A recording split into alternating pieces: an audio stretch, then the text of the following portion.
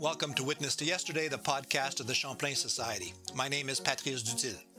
I want to thank our sponsors right up front, the L.R. Wilson Institute of History at McMaster University, the University of Toronto Press, the University of British Columbia Press, McGill Queen's University Press, the University of Regina Press, and the University of Ottawa Press. You don't have to be a Torontonian to know Yonge Street. Often boasted as the longest street in the world, it seems to touch the lives of millions. For those who live in this city, Yonge Street is the main artery that divides east from west. It's the subway line that brings the north to the south every morning and then reverses itself in the afternoon. It's a reference to many of the city's most important sites. Shops, museums, sports venues, and schools are all a stone's throw away from Yonge Street. And yet, it's unknown. Its history is still to be discovered, and today my guest has lifted the veil on a turning point in its past. His name is Daniel Ross. He's an associate professor at the Université du Québec à Montréal, and his book is entitled The Heart of Toronto, Corporate Power, Civic Activism, and the Remaking of Downtown Yonge Street. It's published by the University of British Columbia Press. Daniel, it's a pleasure to welcome you to Witness to Yesterday. Thank you, Patrice. I'm very happy to be there.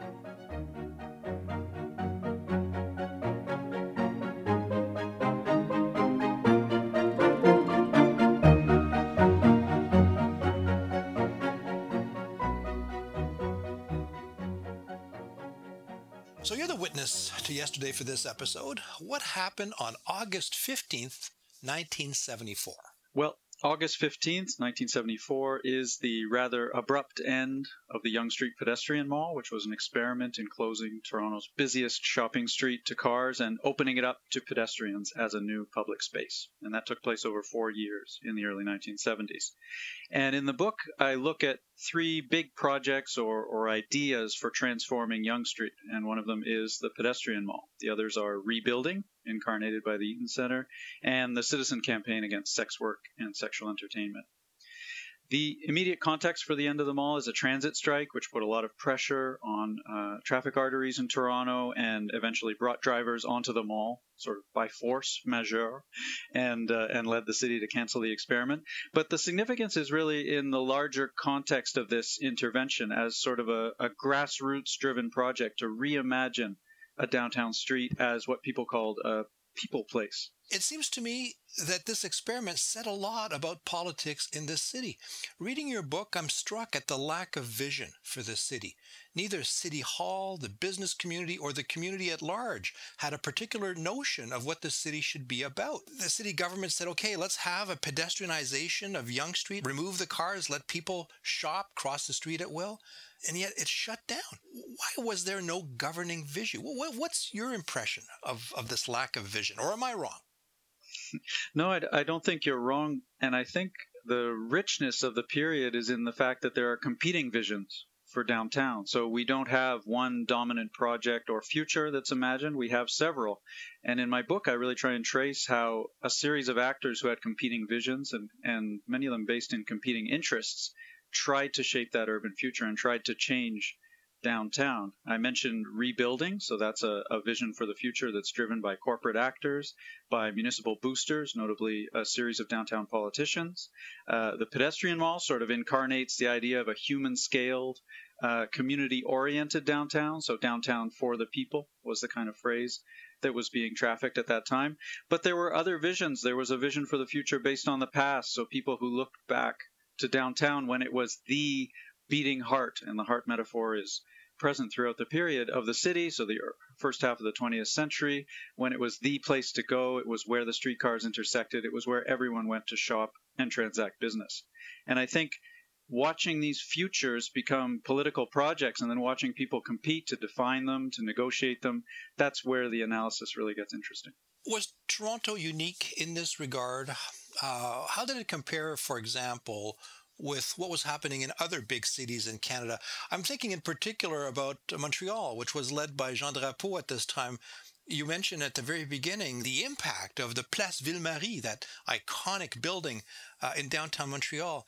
Was Toronto that different from other cities in Canada? Montreal's a fascinating example, I think, that highlights both the similarities and the differences between cities of roughly similar sizes as they were at that time. And Jean Drapeau is famous for creating this sort of centralized mayoral system in which he was able to pursue these big ticket projects. So the Metro, Expo 67, the Olympics, Place Ville-Marie, which was viewed as a groundbreaking redevelopment in the center of the city when it was proposed. Don't forget the Expos. Yeah, and the Expos, although that didn't turn out as well. And the Olympics. I mean, it's all part of the same package, isn't it? I mean, you have a governing vision. Agree or disagree with Drapeau, council was with him. There was a certain vision of Montreal going forward. We don't have that in Toronto, do we? No.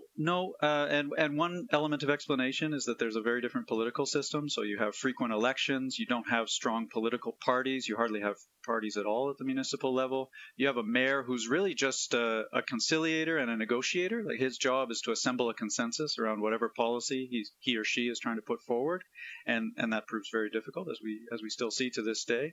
Something I highlight in the book, though, is that cities across North America were thinking through what they saw as the same set of downtown problems in this period. And each of them had their own configuration of actors and built landscape and questions, but they share this concern for central shopping areas and entertainment areas as the city grew, as it sprawled, as alternatives appeared in the suburbs. And they often diagnosed ill health, decline, or rot in the center of the city.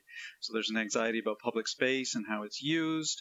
And above all, there's an interest in large-scale interventionist solutions for downtown.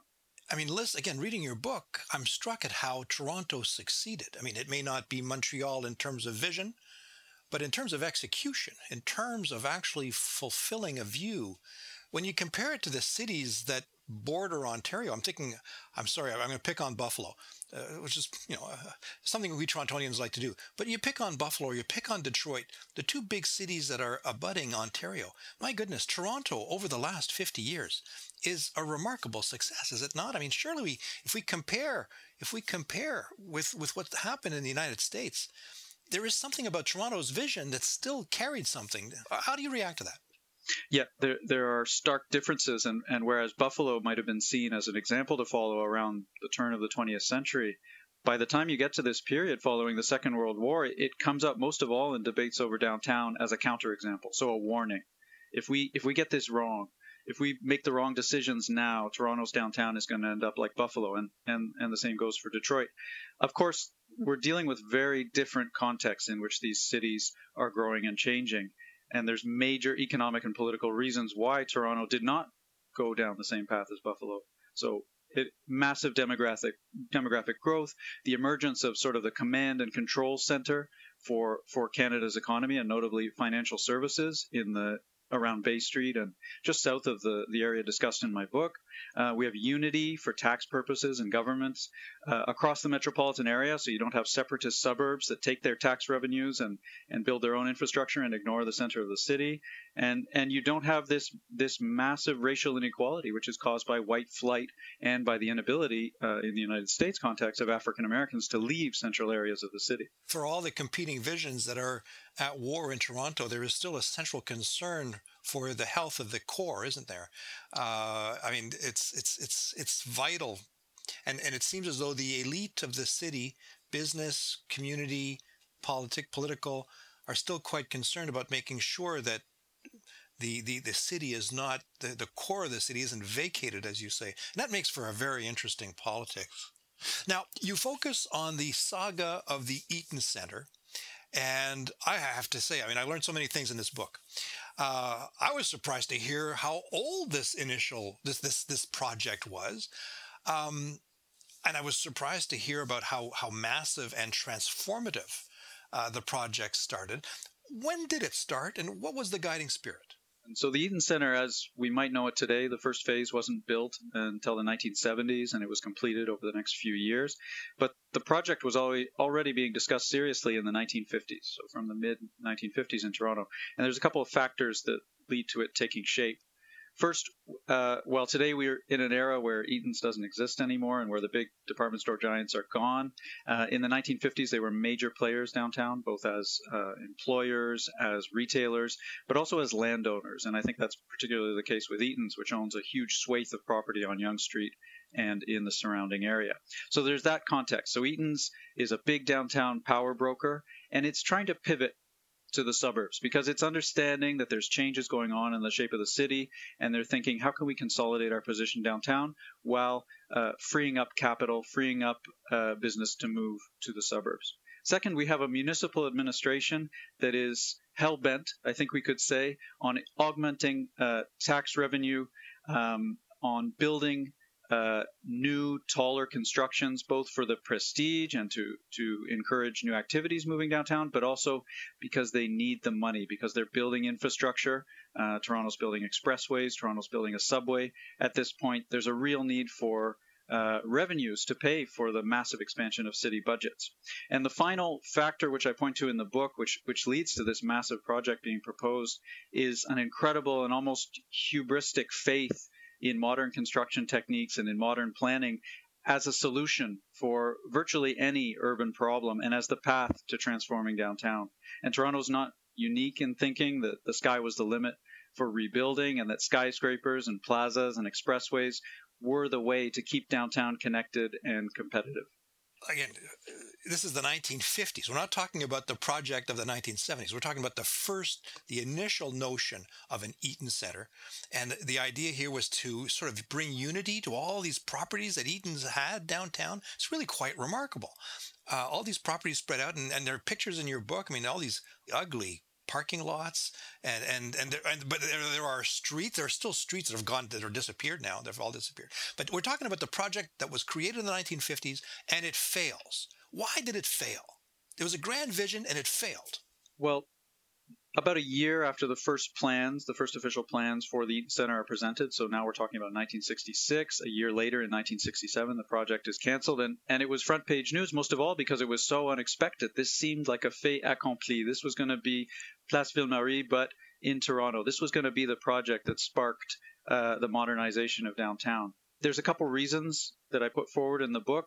Eaton's explanation was that their plan hinged on demolishing a building, Old City Hall, which was the Victorian pile of bricks that was previously used by the municipal administration, a lovely old building. Still today, a gorgeous building. Currently used as courts, which had been replaced a few years earlier with a more modern version. And according to Eaton's, who was planning this big civic center development called the Eaton Center, the profitability of the project depended on demolishing Old City Hall, replacing it with an office tower. And so in explaining its decision, and this was obviously something that raised the ire of a lot of citizen groups in Toronto, we really see a lot of urbanists and community actors who target Eaton's as corporate greed personified, as evidence of the sort of destructive tendency of downtown development. We're destroying our past. How can we create a future without thinking about the longer term context? And in explaining its decision, Eaton's basically said it's the fault of the small-minded people of Toronto and the politicians they've elected to represent them. However, in the book, I do point to two other factors which weren't mentioned by Eaton's, which I think are equally important. The first was that the project was fundamentally financially unviable in the 1960s the way it was proposed.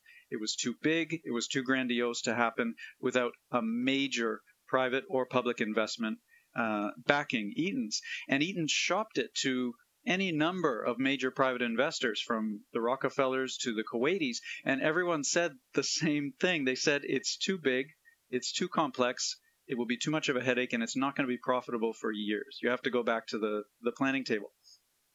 And second, Eaton's had the ambition, but was ultimately, I argue, unable to reconcile this new role as a property developer with its main role, its traditional role as a retailer who relies on goodwill and pleasing the population who shops at its store, with being a developer, which necessarily means butting up against opposition, even moving past that opposition, negotiating with critics. They were unable to do this stuff, and that froze the project, and Eaton's decided, we're going to back off from this. We do not have a future as a land developer.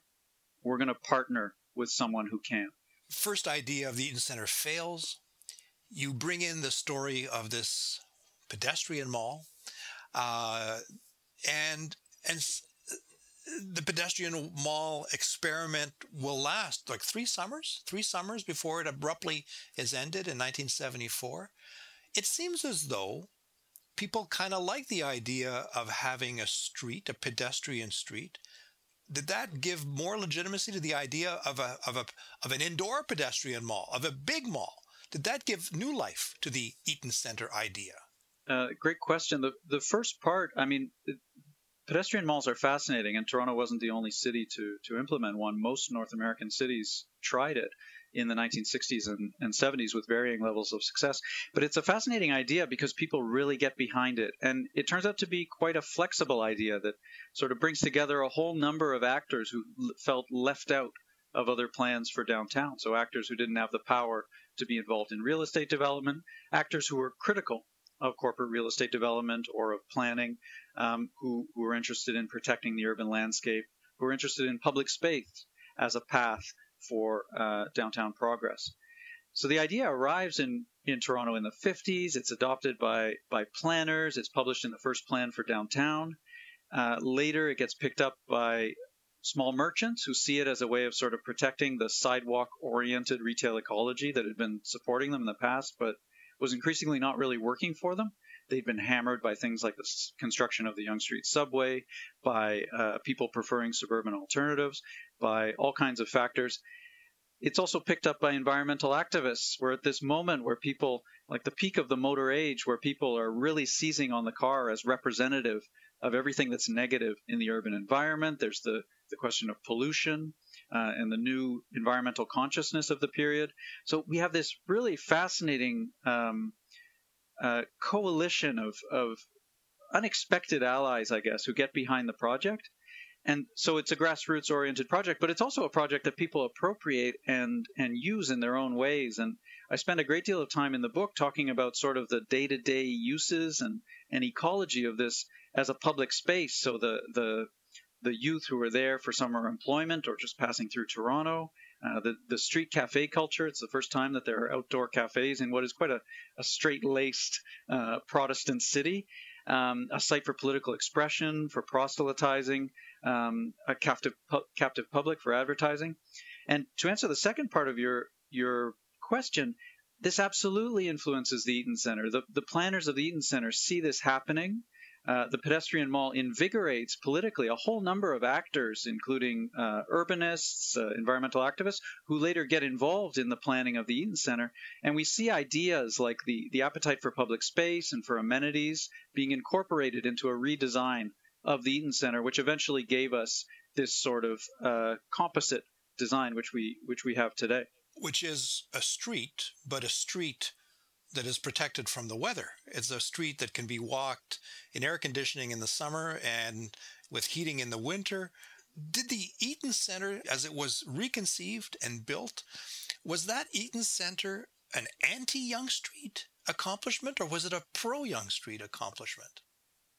A lot of people saw it as one or the other. So its planners promoted it as the project that was going to save Yonge Street. So it's a revitalization project. We're going to resurrect the street. We're going to bring new life downtown, new prosperity, notably by allowing middle-class consumers to safely shop downtown again.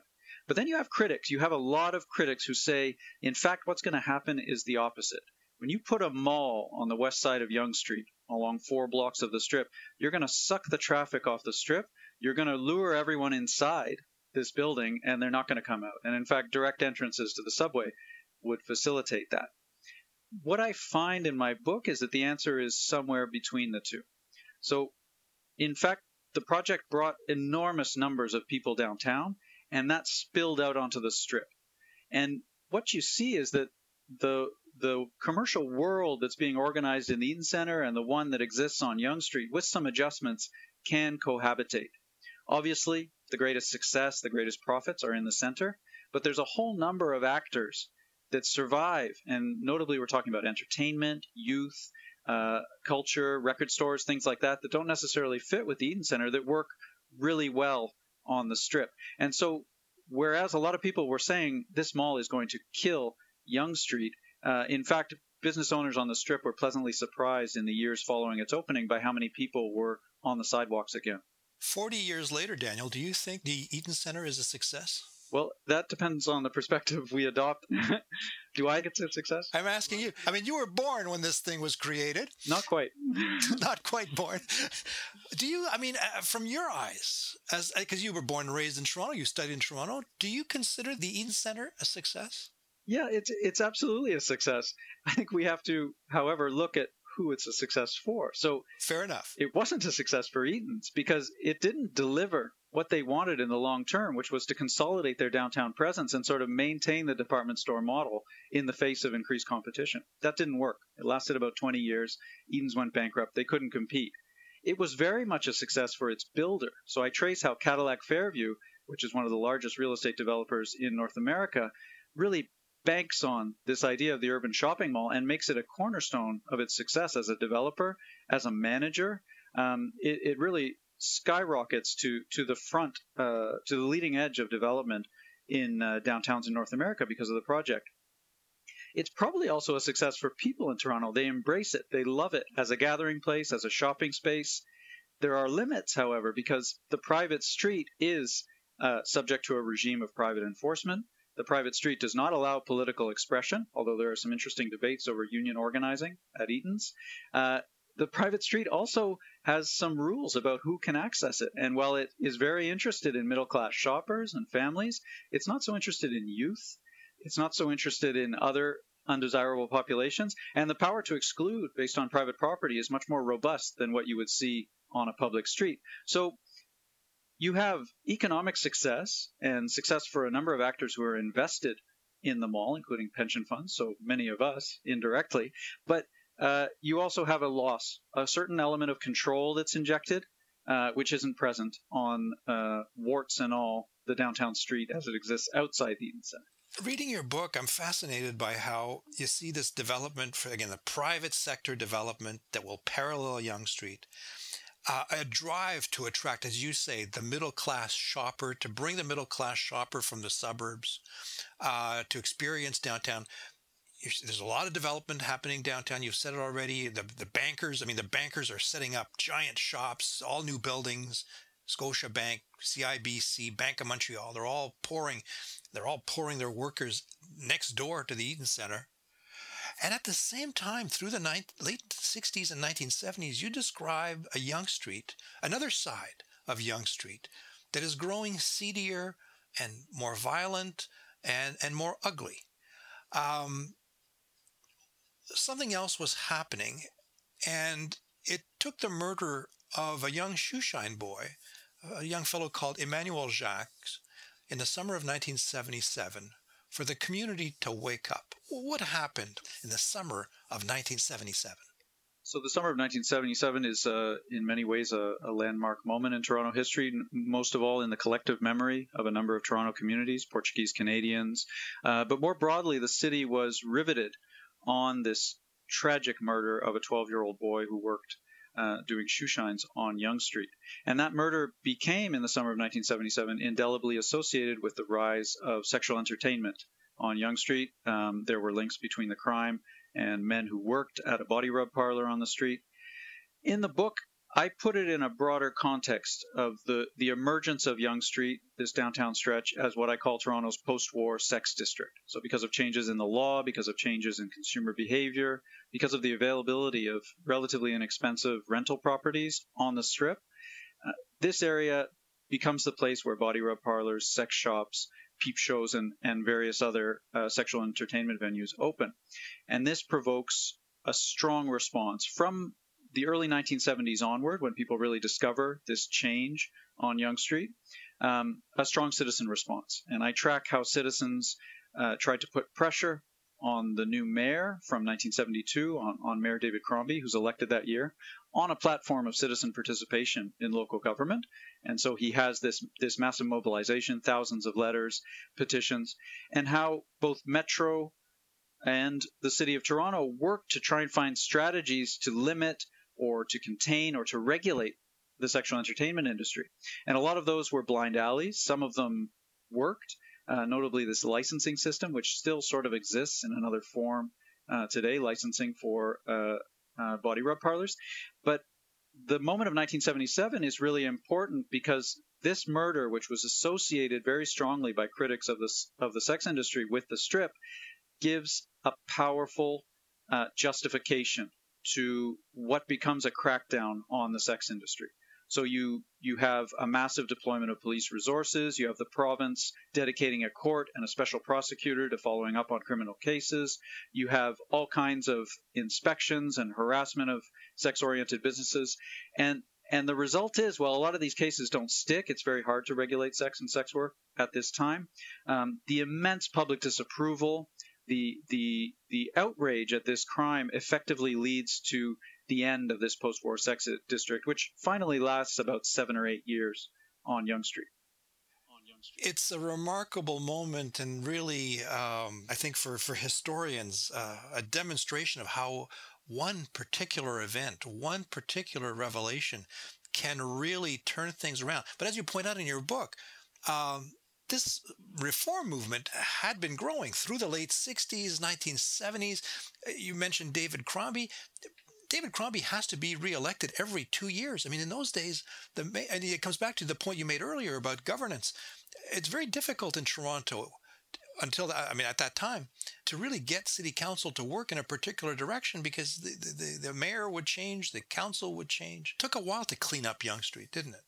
That's also because there were significant rights issues. I mean, a lot of the things that were happening on Yonge Street weren't illegal, although there was a lot of disapproval towards them, and we're at a time where there's significant backlash against all kinds of things that are legal. I mean, the decriminalization of homosexuality, there's a lot of backlash against that.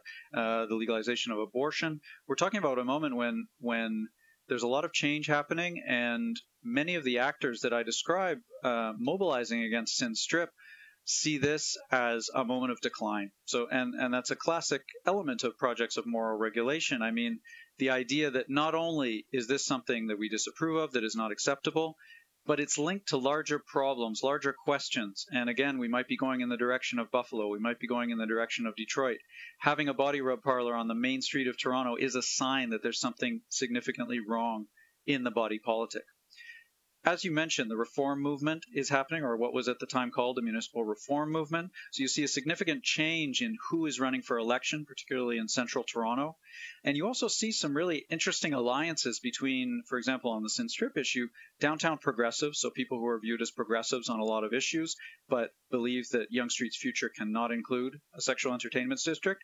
And then these more brash, populist suburban politicians like Mel Lastman, for example, who are starting to see body rub parlors popping up in their districts, and also are seeing it as a way that they can mobilize electors when election time comes and sort of present themselves as the voice of the people. And the Toronto Sun is founded around this time. It's a sort of a rebirth of the Telegram, which ended a year or two earlier. And the Toronto Sun seizes on this idea of Sin Strip as a way of connecting to the people, as a way of, with these lurid exposés of Sin Strip and the terrible direction that the city's going in, capturing a public that wasn't being served by the other newspapers.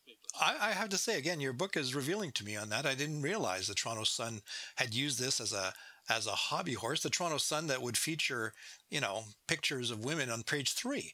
It's kind of ironic that they would go after Sin Strip. Anyway, Some of the most critical issues of the Toronto Sun about the sex industry featured advertisements by various sex-oriented shops in the back of the newspaper. It's amazing how, again, you depict a city that is being debated, activists of all sorts, left and right, people against Sin Street. You also have developers, and I want to come to that in a second, but at the end of the day, I'm still struck at how weak the city is in expressing a vision for the city, how weak Toronto municipal councillors are, the aldermen, as we used to call them. We see, your book has lots of pictures of parking lots in downtown Toronto. Like, what was going on? Am I wrong in identifying this lack of vision among city fathers, because they were all fathers in those days? Am I wrong, or? Was there something right about the city government's vision of itself or of its jurisdiction? To address your point about parking lots, we are at peak parking lot in downtown Toronto at this point, the early 1970s. And it's not just because there's tons of cars coming into the downtown every year, but it's also because it's a good way to use real estate. When you demolished a building, you use the lot as a parking lot, you pay less taxes, and you're sort of in the expectation that in the future it will be redeveloped. And that's what we've seen over the last 40 or 50 years. But it makes you despair to look at an aerial shot of downtown Toronto at this point, or most North American cities undergoing this kind of change. Peak parking lot. That's a new concept. Okay. Yeah, but that explains the ugliness. That explains the ugliness of many parts of the city in those days. Yep, it's key. It's a key feature, and I think I have some statistics in the book, but something like 15% of downtown is parking lots, and this is some of the most potentially valuable land in the country. Well, in terms of vision, I think actually with the municipal reform movement, you see people coming into government with a vision, except their vision is a community control, participatory democracy-oriented vision. So what they want to do is sort of flip the script.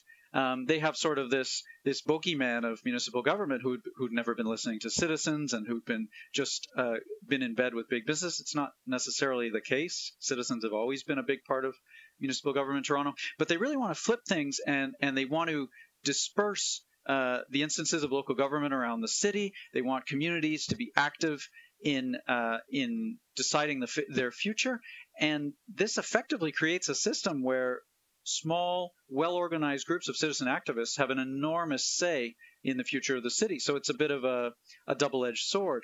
You have more people participating in the process, but you also have a process where it's increasingly hard to enact grand visions. I mean, Jean Drapeau, the way he got things done was not listening to citizens. Yes, the Robert Moses of his day. Yeah, very much so. It's interesting, and I like your emphasis on community voices, and I discovered in your book that Jane Jacobs liked the Eaton Center, something that I would not have expected, and I should have known, but I learned in your book. Now, so we've talked about the community. I'm still struck here by the vitality of the business community, particularly the developers, and how they play an important part in your history of Yonge Street. How do you describe the arc, if I can call it that, of the involvement of the business community? Is it steady as she goes, or does it have peaks and valleys? How do you describe, in your period of the 50s, 60s, 70s, what is the business community? Yeah, well, definitely we're talking about a trajectory that has peaks and valleys, because we're talking about people who are, in essence, responding to dynamic land markets, to changes in interest rates, to all kind of like macro level economic changes as well as micro ones, which determine their business decisions. So it's a bit chaotic, it's sporadic, but developers have an enormous impact on this section of the city and on downtown more generally. I think you could talk about a period from the 1940s through to the early 60s where there's much less interest in investing in downtown real estate, where there's a bit of hesitation because there's so much going on the urban fringe. The place to invest money, if you had it to put into real estate, was in suburban land development. There's so many fewer headaches. You don't have to demolish anything. You're essentially converting green fields into housing developments, and it's very profitable if you have the capital. Downtown development, however, starts becoming really interesting in the 1960s from a financial perspective, from a profit-oriented perspective, because there's a lot of interest in prestige offices. So that's where we start getting bank towers. There's tons of investors, whether it's pension funds, which I've mentioned, or large corporations, which want to pour their money into what is perceived as a very secure investment at a moment when there's a lot of volatility in other areas of the economy. So you have all kinds of changes happening, so that by the late 1960s, early 1970s, Toronto was experiencing each year sort of a record real estate year, and it's visible. Those parking lots that you mentioned are being converted into towers. The shopscape on Yonge Street is being torn down at an increasing rate. The Eaton Center is just the most dramatic of a whole series of projects. Modernization comes, and it doesn't necessarily come in the forms that the civic boosters of the 40s and 50s, who were desperate to get a civic center and redevelopment happen. It doesn't necessarily take the form that they imagined, but it happens. And we're still dealing with the impacts of volatile land markets, of massive fixing of capital in the urban landscape today. I mean, Toronto continues to change. The big difference reading your book is that where Eaton's tried to do it on its own in the 50s and 60s and failed, it worked in the 70s because it finally became a partner to the developers that were interested in making Toronto something that it was not before. And the big winner, tell me I'm wrong, was Cadillac Fairview. Yeah, definitely. Cadillac Fairview, the big development. But Yonge Street brought to you by Cadillac Fairview. Is that fair? Is that fair to say? Yeah, and more broadly, Canadian downtowns brought to you by the vertically and horizontally integrated development corporation. So Cadillac Fairview didn't just build the Eaton Centre; it manages it. It has a great hand in determining who the tenants are, and it takes, or at least in the period I'm describing, it operated by taking a percentage of the rents or the sales of its tenants. So a whole model based on owning, developing, and maximizing the profit of urban land, which is really developed during this period. And the Eaton Centre for me is a landmark development in that perspective. I couldn't disagree. Is Yonge Street better 50 years later than it was 50 years ago? I'm thankful that my book doesn't have to answer that question. I'll leave it to people who were there. You're chickening out. Is it better? I mean, Yonge Street is an iconic piece of property in this country. Everybody knows Yonge Street, and I asked myself the question. I didn't have an answer either. Was Yonge Street? You see bits and pieces of Yonge Street of old today. And you don't have to go very far north of the area that you talk about. You talk about the area between, I'd say, King Street, right? Front Street, King Street to College. There are parts north of College that are now transformed, but you can still see vestiges of the old Yonge Street. And I have to say, it's not very impressive. But I wonder, reading your book, are we better off 50 years later? I guess historians always ask that question, don't we? I mean, are we better off now than we were 50 years ago? And you're not going to answer, and that's okay. We'll let the readers determine that on their own. I'll give you an element of an answer. I think but it's really me avoiding an answer, like a good historian. Historians always say it's more complicated, but basically, 50 years on, a defining feature of the street is change. And we may have been very attached to Yonge Street 50 years ago. Many people were. But that Yonge Street also represented transformation for people who were familiar with an early version of the street. And it's something I really try and emphasize in the book is that streets don't stop changing. And whereas we might seize on an aspect of it as iconic, as representative of the street as it was or should be, the natural state of the urban landscape, particularly in a successful city like Toronto, is change. And where it gets interesting is seeing who has a voice in that change. What kind of power structures and relationships are involved in that change, and where are the moments where people with more or less power are able to influence the process. But surely you'll agree with me that we all have the right to mourn the passing of Sam the Record Man. Yes, and we have extensively. I come to my last question, Daniel, the classic Champlain Society question. Tell me about the sources you used for this book. Well, one of the great advantages, but also the challenges of studying this period is the abundance of sources. So I was able to work with and bring into dialogue a whole series of archives. I worked a lot with municipal documents, so dozens of reports, memorandum, city council meetings, correspondence, all about Yonge Street. I worked a lot with the mayor's papers, so the papers of successive mayors from the 50s through to the 70s.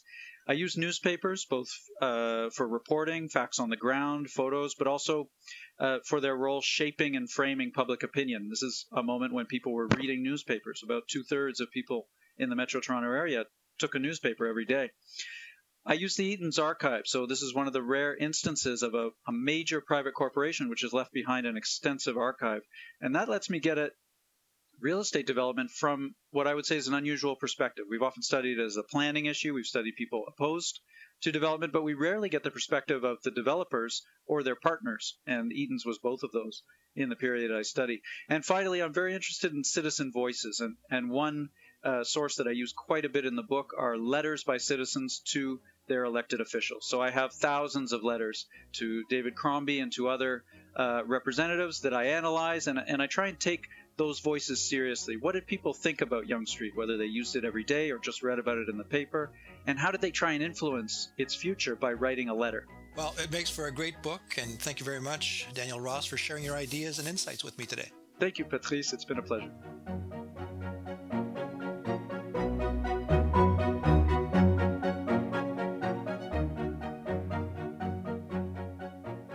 I was speaking with Daniel Ross about his book, The Heart of Toronto, Corporate Power, Civic Activism, and the Remaking of Downtown Yonge Street. It's published by the University of British Columbia Press.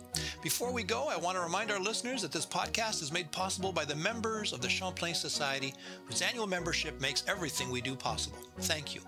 There's a way for you, the listener, to support this podcast. Please go to champlainsociety.ca to make a quick donation.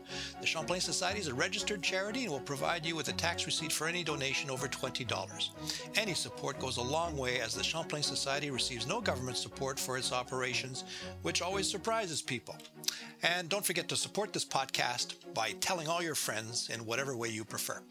My name is Patrice Dutil. This interview was recorded on April 4th. When hopes are up that the pandemic is ending, well, we're not sure. Jessica Schmidt is our producer, as always. Thank you, everybody. We'll see you next time.